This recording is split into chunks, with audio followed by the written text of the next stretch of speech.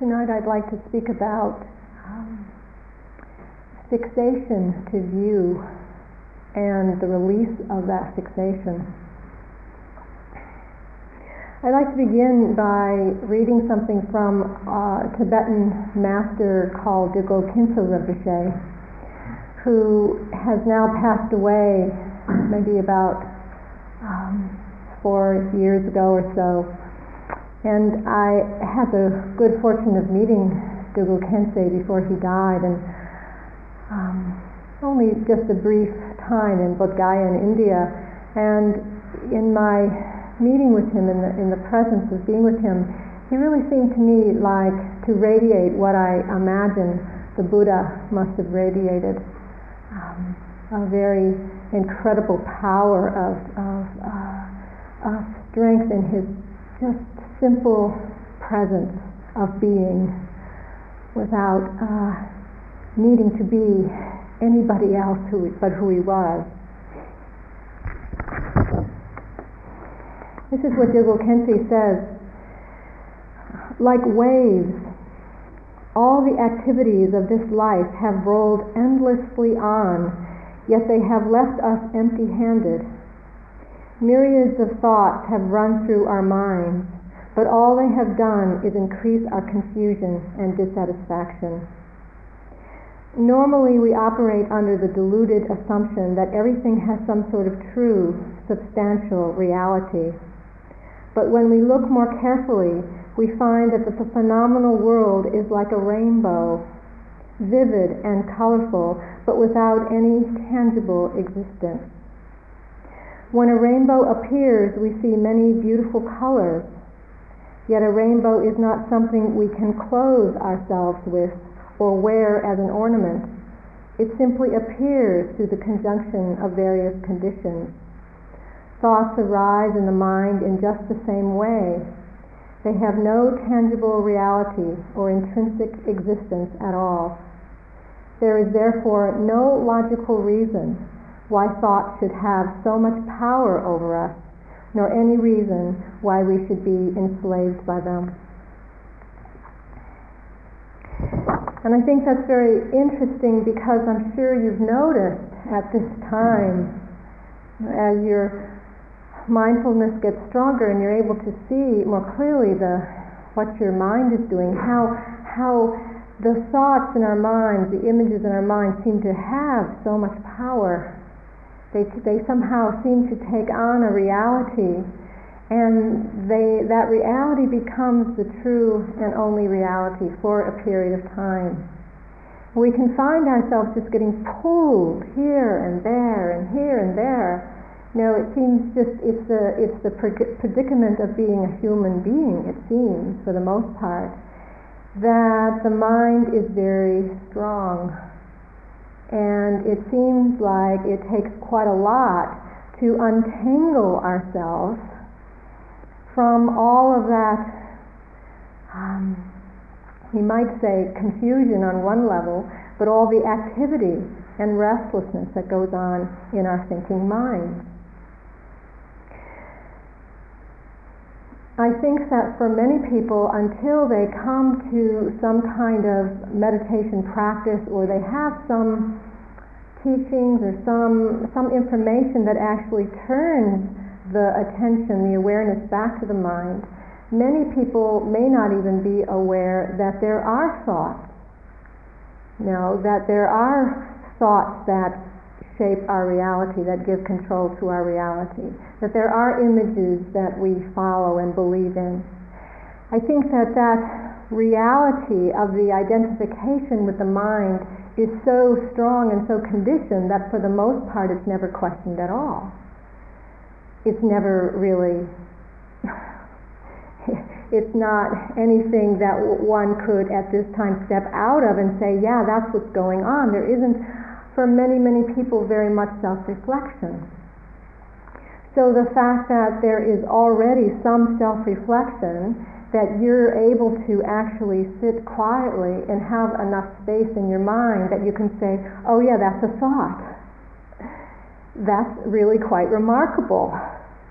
And I want to also, point out that, as I did the other night, it's very sophisticated. It's a very sophisticated leap in consciousness to be able to reflect back and say, oh yeah, that's a thought, or that's a picture, or that's a dream state, or a certain mind state that's passing through. So we use the mindfulness and the meditation to begin to understand some of the ways that this mind is operating.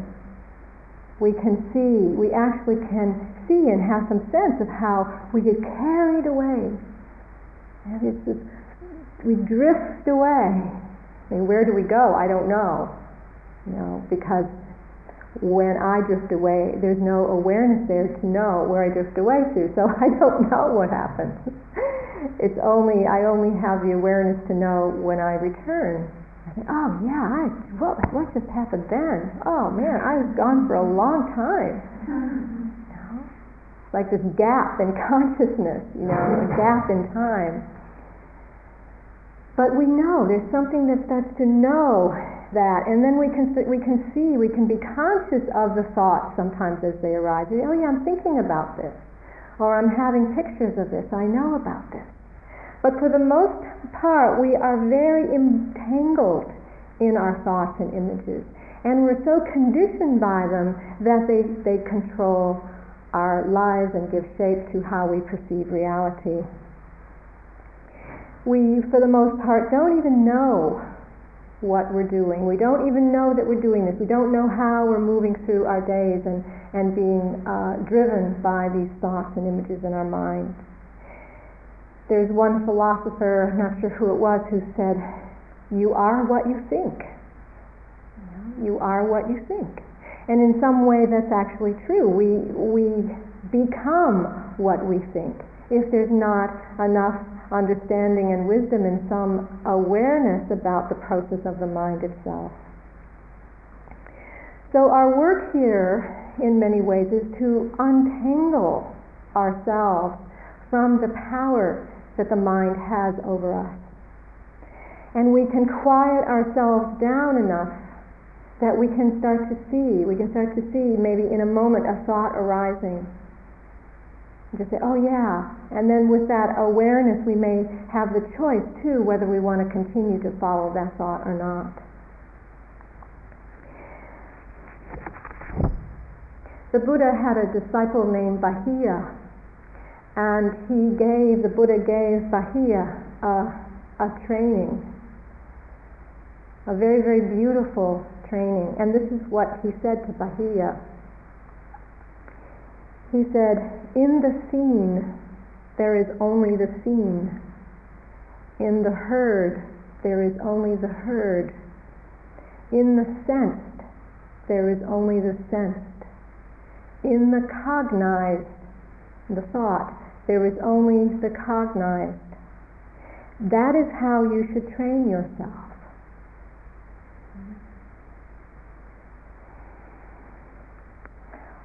What's being pointed to here by the Buddha is really what we're practicing here, and really the simplicity of the training for us. That we're able to be so present and so connected to just that, what is seen, for example. Just the seen, there is only the seen, without the mind coming in with all of its interpretations and ideas and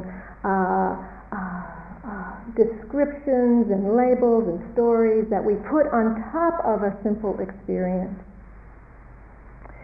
The Buddha says, in the seen there is only the seen. But really, how often is our experience that simple? It's happening so quickly, it seems, How can we just stop for a moment and say, yeah, it's just the seeing. But maybe when you come onto a retreat such as this and you do this kind of meditation, maybe you have a moment like that, or a few moments like that, walking outside, seeing. I see people sometimes. There was a little moth that landed on the main stairwell going up to the next floor. A little moth, and one person here was just looking at that moth on the step. so much silence, so much quiet, just the looking, just the seeing, without the mind coming in. I wonder if you're starting to have some sense of what that means, what the difference is between just the pure experience of the seeing and the hearing and the tasting and the touching, and maybe even just the pure, bare experience of the arising of a thought and the passing of that thought. Have you had enough space at any particular time where you've been able to experience in that way? Usually our mind is bound up. We're bound up in our worries and our regrets and our fears and our aversions and our angers, whatever it is. And the mind gets so constricted around those views and ideas that we're not really able to be very present at all. This is really, in some ways, the human predicament and the human tragedy. How the mind gets so fixated that we are not able to connect, to engage with our immediate experience. This is a quote from the great Thai master Ajahn Chah, the forest Thai master. When he was asked what the greatest hindrance was that his students had, he said, "Opinions, views, and ideas about things. Their minds are filled with opinions about things. They are too clever to listen to others. It is like water in a cup. If the cup is filled with dirty, stale water, it is useless. Only after the old water is thrown out can the cup become useful. You must empty your minds of opinions, then you will see."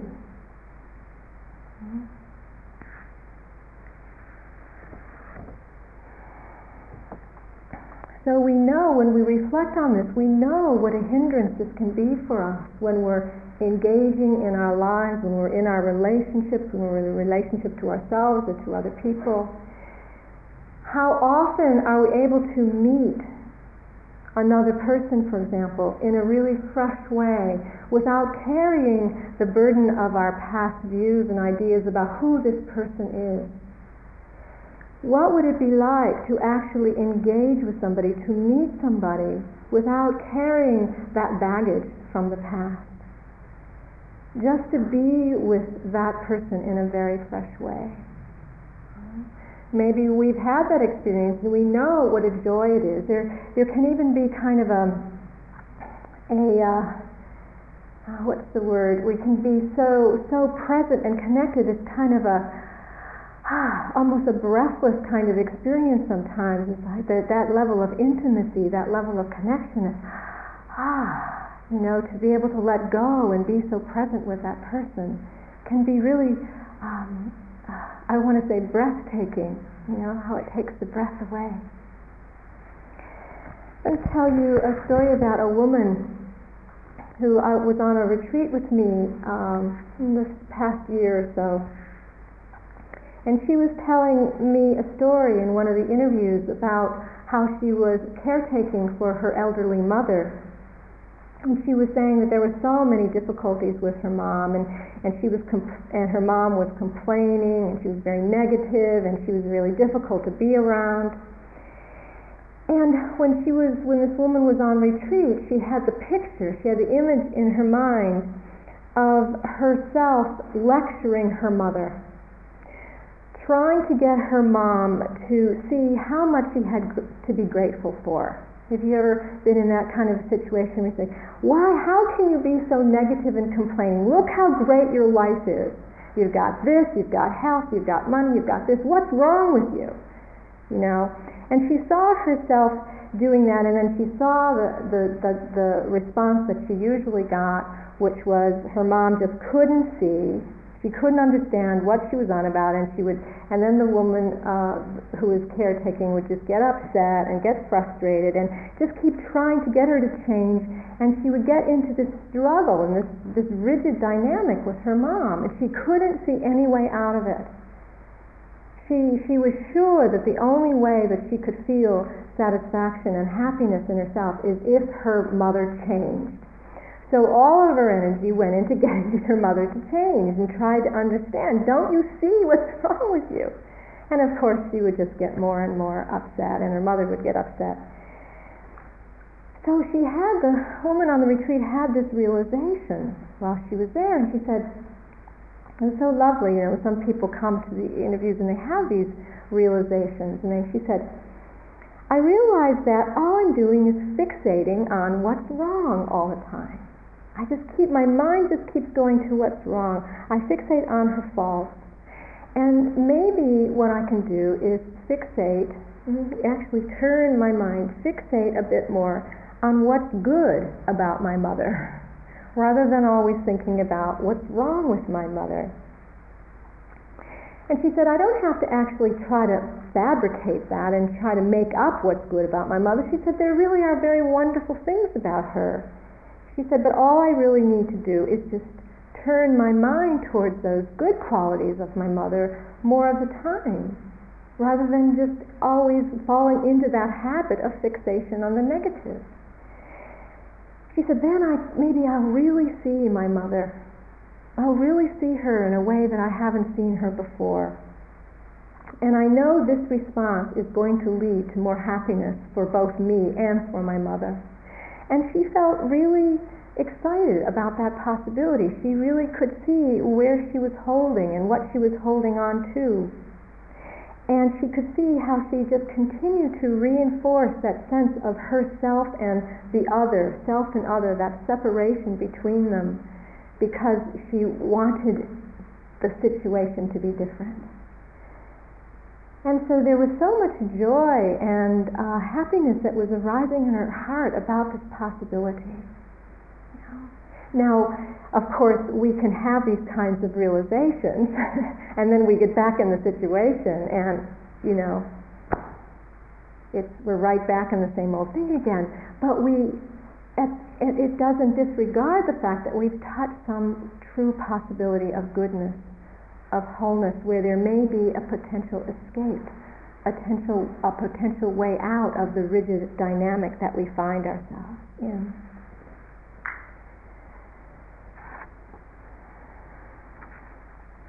So we do get our views, the way we're perceiving ourselves, the way we perceive others, is so conditioned from the past. It has all the momentum of our past lives that have rolled along for eons and eons and eons, I say. I mean, that's, certainly this lifetime, maybe previous lifetimes and lifetimes before that, eons and eons of time. We don't know how long these patterns have been rolling along, but they seem to have gained a lot of power, a lot of force, and it's hard sometimes to break through them. But yet, if we can get a sense that what our minds are telling us, what the way that our minds are forming ideas may not necessarily be the truth, that thought itself may bring some space in the mind so that we may be able to perceive ourselves and others and the situation a little bit differently. Otherwise, we're just viewing through an old lens, and then we keep seeing things from the same distorted perception, and we feel the pain of that, we feel the suffering of that, because we're not seeing clearly, we're not seeing accurately. I wonder what kind of thoughts you've had about yourself today. What kind of views have formed about yourself today? I heard about a few of them in the interviews today. Some of them are really painful, because there's the belief in those ideas about yourself as being true.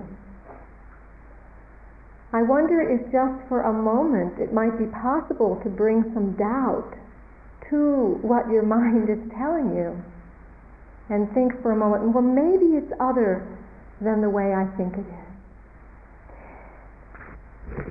On nearly every retreat, I love to share my favorite quote from the Buddha. This is actually my favorite quote of all the things that the Buddha said. This is the one that does it for me. It's from the middle-length sayings called the Majjhima Nikaya. It's a collection of the Buddha's discourses. 2 lines where the Buddha says, non-identification with anything has been declared by the Blessed One. For in whatever way one conceives, the fact is other than that. In whatever way one is thinking about it, the fact is other than that. To me, this is a really profound statement to reflect on. And lately, this last year, I noticed that it is one that really pops into my mind when I notice that I'm starting to form some kind of a view that is bringing about some agitation or pain, whether it's a view about myself or another person. I say that to myself. I say, the fact is other than that. And there's something that shifts for me as I do that. I just come out of that rigid dynamic momentarily, hopefully for a little bit, few more moments than just a moment. But something shifts, and I can feel a little bit more spacious and open to the possibility that what I'm perceiving may not be the only way that this situation is. And it can help shift that. Here's another story about a woman on a retreat this year who also was getting caught in a fixated view about herself. This one's about herself rather than another person. And she came into the interview and she was talking about the years she has felt that she's been held back in her meditation practice. This was in Washington State in America, but she was an English woman, interestingly enough, and she said she had felt suppressed from her years. This is what she said. She felt suppressed from her conditioning as growing up as a child in England, and that she really wanted more spontaneity in her life. She wanted a sense of being able to just feel more free in the expression of herself. And then she had a fear that if she practiced meditation, she would actually become more detached from experience and become more rigid. She didn't think that meditation was necessarily going to lead her to more freedom and spontaneity, but that she would just get withdrawn and disconnected and then just fall more into that rigidity in herself. So we talked a little bit about that, and she said that she had this tight. I said, well, how do you feel this suppression? How do you feel this constriction? And she said, I have a tight ball in my chest all the time. Right here, it's a tight ball. And I can't seem to release it. I'm just caught up in this tight ball in my chest, and I feel the pain of that constriction. So I suggested to her that she leans into the tight ball. She really feels the tight ball in her chest, not try to get rid of it, which is what she continually tried to do all the time, to try to somehow overcome that tightness in her chest, to push beyond it. But I said, lean into it, feel it. What's there? And she felt it, and she said, yeah, there is a protective layer over my heart. But actually, it's been really necessary. It's been helpful for me. It's helped me to be in the world in the way that I may not have been able to be in the world before. She said, it's actually, now that I feel it, now that I'm there with it, I really see that it's been my friend. It's helped me. And as we continued to explore that, she started to feel very caring towards herself. And that she could feel that she was actually okay, even with that tight sensation in her chest. That didn't have to go away for her to feel that ease and that relaxation in herself. Originally, the view she had about that tight ball, was that she had to get rid of it before she could feel that ease of relaxation. before she could feel free in herself. And her mind kept fixating on the sensation as evidence that she wasn't okay. Do you hear that? Like the mind would have contact with that sensation, and then she'd say, yeah, I have a lot of work to do. I'm really suppressed. I'm never going to be free. And the sensation in the chest was a constant reminder of that because of her view of herself. She kept making it into a problem that had to be fixed. And I pointed out to her that this fixation in her mind, the fixation in her mind was actually what was blocking her from feeling the freedom. Not the sensation itself. The sensation is just a sensation. But what matters, what really makes the difference, is how that sensation is being viewed and the story that is being built up on top of that sensation. And in this case, there was a whole story of who she was and how she was in the world that grew and grew and grew and became very strong in her mind because of the sensation around her heart.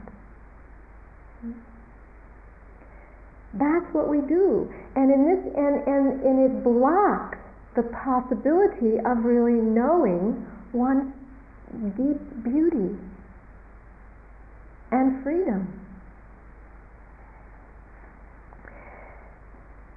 So the interesting thing was that in the room that we were meeting in, there was a vase of a dozen red roses, very big vase of a dozen red roses. And somebody who put the roses in my room had tied around all the roses, there were 12 of them, these purple and red ribbon streamers. So that not only were there just these beautiful red roses, but there were all these purple and red streamers in the vase, and it kind of looked really over the top, as you say, really, really gaudy. So I said to her, I took one of the roses out of the vase and I said, here, this rose is for you, so that it can remind you of your own real beauty, so you can remember that you are beautiful like this rose.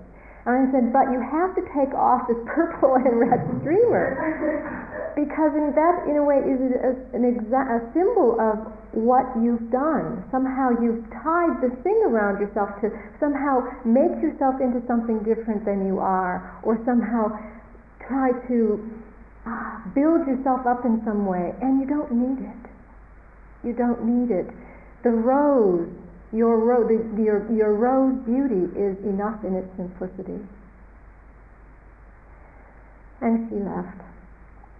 But in a way, that's what we're trying to do somehow. We do it so much of the time. We try to make ourselves into something different than what we are through our thoughts, through our views, through our ideas about ourselves. Somehow we don't think we are enough, or somehow that we could be complete in the way that we are. This could be complete. This could be whole. This could be enough. How hard it is to see ourselves without these distorted ideas, these distorted views. And whenever we do that, whenever we put this on top of ourselves, we build this construction on top of ourselves and feel the weight of it, we just keep reinforcing the idea and live in that reality as true. What do we need to do so that we can go beyond this confining idea?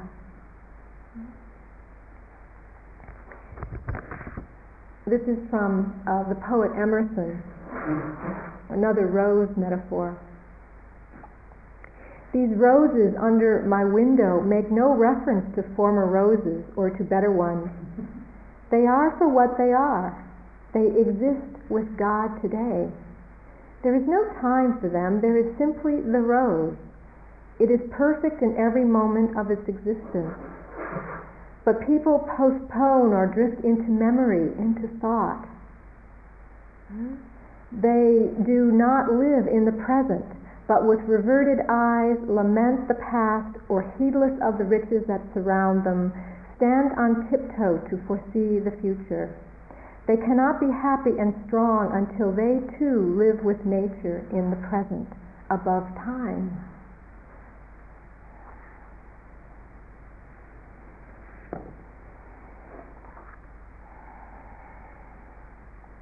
So much of what we're attempting to do here is to come out of that overlay of concept that we continually put on top of our experience again and again and again. It's not bad that we do this. It's not wrong that we do this. You might even notice kind of like a shrinking in, like, oh God, that's what I do, But that's another judgment. It's another view. It's just to see that we do that and to try to find some way to come out of it, to shift out of it so that we don't feel the pain of that way of perceiving from those old glasses that we wear on our face. When we take our views to be so real, this shapes our reality.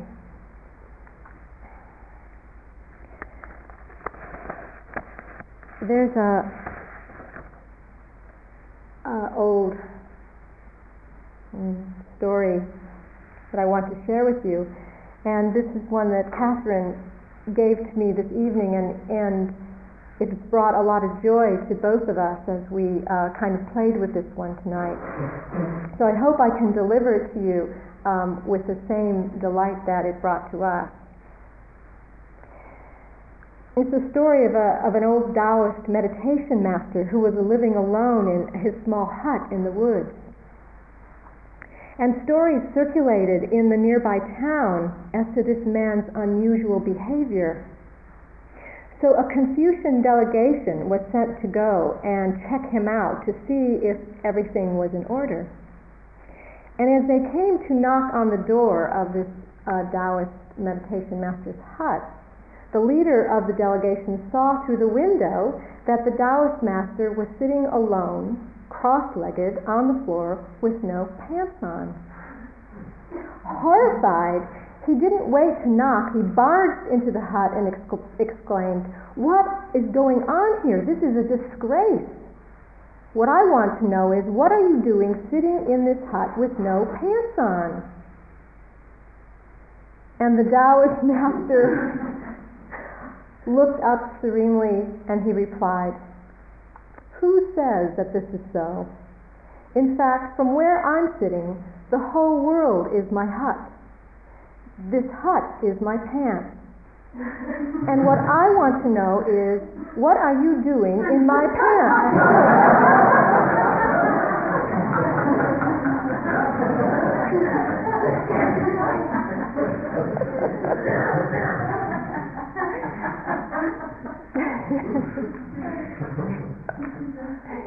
There are many ways we can look at the world.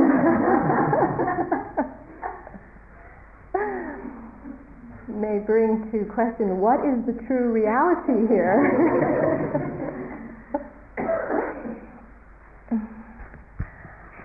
Our views really do seem so real to us, so believable to us. This is from Deepak Chopra.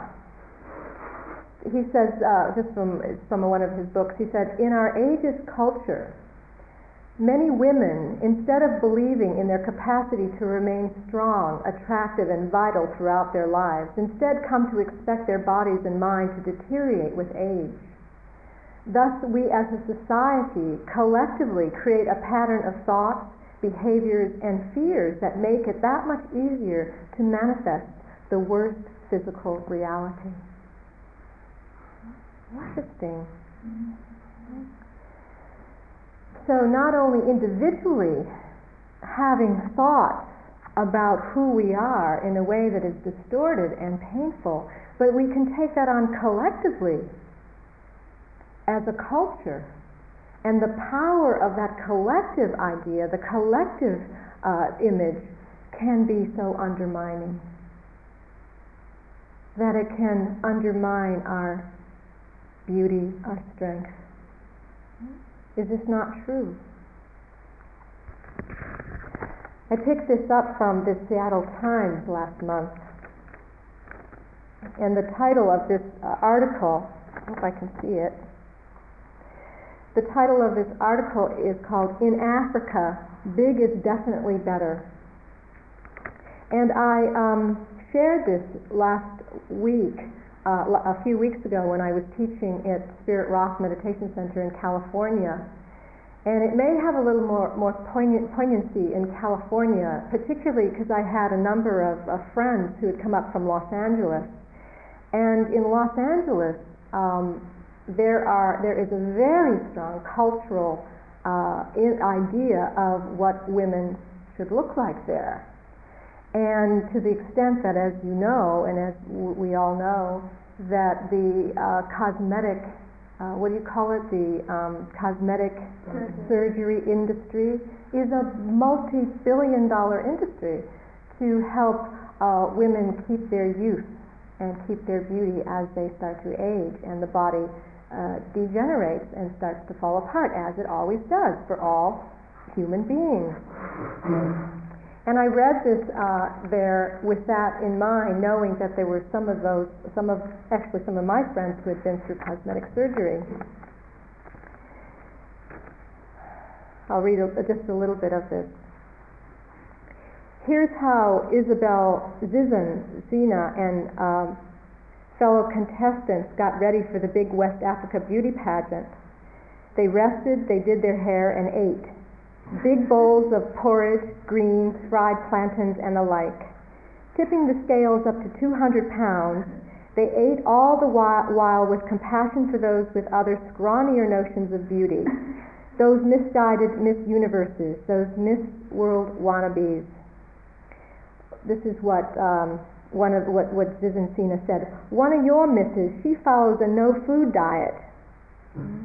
She's skinny. Her stomach is very flat here. She's bony here, she said, her hand fluttering up to her own rounded collarbones. In Africa, we eat well to keep our shape. If ever there was an occasion to mull over what you think is beautiful and why, Queen of Ivory Coast could be it. Sponsors made clear they were looking for that classic guitar shape. Specifically, as the pageant rulebook noted in detailed, unblushing description of the ideal queen, in quotes, a rounded, full-fleshed bottom, well-developed and in movement when the woman moves. It's not by chance the pageant was in West Africa, where thin is not yet entirely in. Fat farms flourish here, not for the shedding of pounds, but for the getting of them. Outside Africa, Americans and others spend billions of dollars to try to work off, diet off, or suck up fat. For much of Africa, however, plump still means prosperity. Thin represents everything you don't want: poverty, AIDS, and other diseases, misery, and hunger. Interesting point of view. This is what one of the contestants said. If we see a woman like one of those Mrs. Universes, we think she doesn't get enough to eat, or maybe she's sick, or maybe she's mistreated by her husband. Queen of Ivory Coast started in 1999 to reinforce Africans' own traditions of beauty. African women were getting a complex from the ads they see on TV.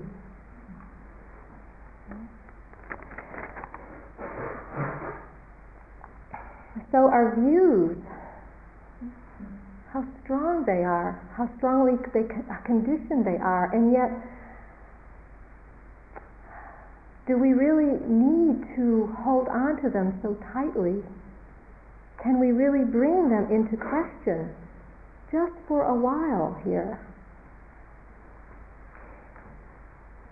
Right now, take a moment to reflect for yourself.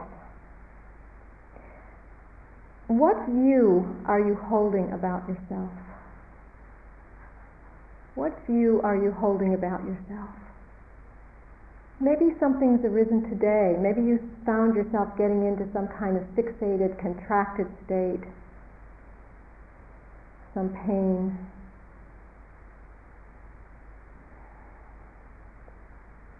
You think of anything? Something that you see arising and brings agitation for you. And right now, can you ask yourself, are you attached to that view being true? Do you feel you have to hold on to that view of yourself? Is it really serving you? Or is it something perhaps you're ready to let go of? And if you're ready to let go, maybe reinforce for yourself right now, I'm ready to let go of that view. I don't want to keep reinforcing this idea of myself because it's bringing me pain and misery. I want to let go.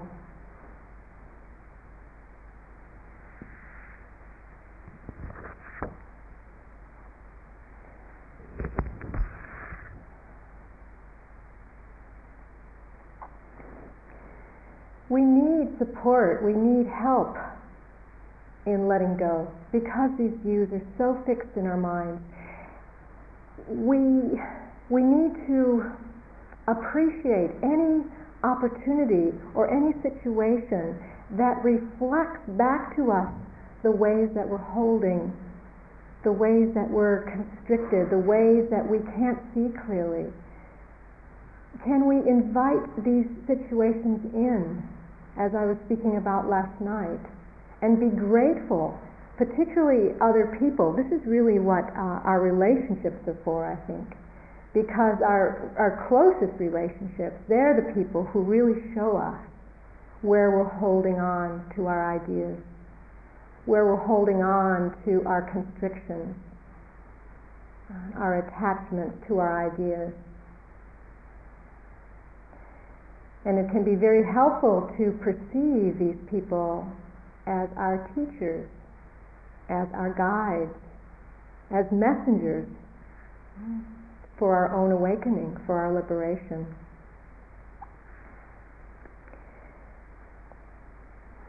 A friend of mine shared with me an exercise that is also helpful in helping us to come out of the ways that we get fixated around a view of, particularly in this case, of ourselves. And he suggested that we stand in front of a mirror. It's always good practice, standing in front of a mirror. And stand in front of a mirror and see if you can stand in front of that mirror and just see what the mirror is seeing. Just the fact of that reflection. The fact, the image itself that's being reflected back from the mirror is not full of evaluation and judgment and comparison. It's just an image. It's just facts in color and shape and movement or whatever. The reflection is just a raw image of ourselves. And as we stand there in front of the mirror as an exercise and try to just see the raw image, notice what the mind brings in to that image. I'm really getting fat. Oh, I'm really getting thin. I've never really liked the way that I look. Oh, my hair, I've always tried to change. Why can't I get my hair the way? Look at those wrinkles. Oh, all the extra that gets added on top of just the bare image, that which is seen. This is what we're carrying with our minds. This is what we bring with our thinking minds, with our conceptual minds. This is our imaginative, self-imposed reality that has no reality outside of the power that we give it. So take that in for a moment. It has no reality outside of the reality that we're imposing on top of that image in this case. And so the third part of this exercise would be to see if we could stand there as these images, as these thoughts and judgments and evaluations are forming, and see if we can just let them go and just keep steady with the image itself. Just let the thoughts go. Let the thoughts go, not let them get fixated and take shape in the mind. See that these thoughts are coming from the past idea of who we think we are, that they're not about the present reality. And can we be steady enough with our attention that we just stay with the seeing and see what can be seen in a fresh way, in an immediate way. And this is an exercise that we don't necessarily need to do just with the mirror. It's something we can do with every situation as we move through the day, as we encounter different experiences, different activities, when we're outside, when we're inside, when we're sitting at a lunch table, when we're back in our room, when we're lying down on the bed. This is a good time too, when we go and lie down and start to rest. What's the difference between just the lying there and feeling our bodies lying on the bed and all that starts coming in through the mind? And if there's awareness of that, we can make the choice to let it go. Just keep letting it go and keep sinking back into the presence of ourselves lying on the bed. I think this aspect of the practice here is so important, where we actually see the difference between the bare reality and what the mind is imposing on top of that reality. And realize that maybe there's another way of looking at this. Maybe there's another way of understanding this. Keeping what's called a more open mind, a more spacious mind. And it's this spacious quality of mind which really allows us to see more clearly the way things really are. It's the spacious quality of mind, the mind that's not just fixated and narrowed on a particular point of view, but that more spacious quality of mind that informs us that the way that we're thinking and perceiving isn't the only way to see it. It isn't the whole picture. And that spaciousness, the spacious quality, gives us a sense of a larger dimension to this existence, that there is actually more here than what meets our small little thinking mind. And our heart longs to touch that. We want to know that reality. We don't want to get caught up in our narrow, selfish, self-centered way of viewing things. We want to tap into that vaster dimension of this existence. And when the mind starts to crack a little bit, when we're not so caught up in the view of how we think things are, we feel the release of that fixation. We feel the lightness, the vitality, the ease that starts to come through our being as we let go, as we open. This is what our heart wants to touch. In the seen, there is only the seen. In the heard, there is only the heard. In the sensed, there is only the sensed. In the cognized, there is only the cognized. That is how you should train yourself.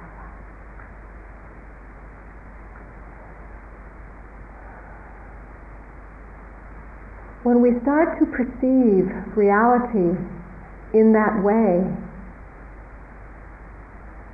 we start to have insight into the conditions rising and passing, arising and passing, arising and passing. There's a moment of hearing, a moment of seeing, a moment of tasting, a moment of thinking. And we start to really feel into the insubstantiality of this existence. That in reality nothing is solid and separate and isolated. But everything is really manifesting freely, openly, and dependently.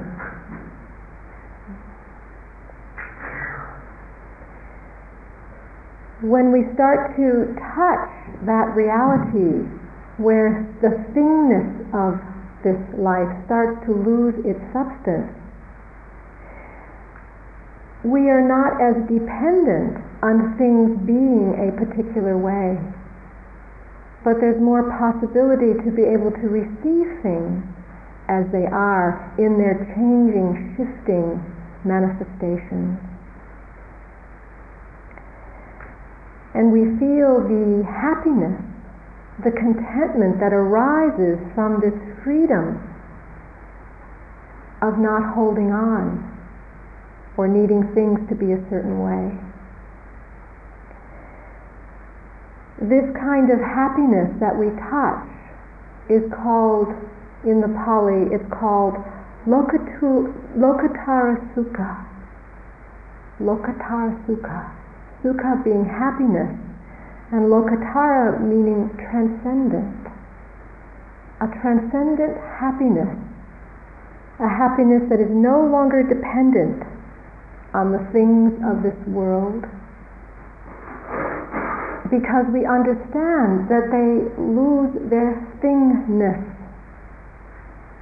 Things are free, expressing themselves freely, not in a fixed and static way.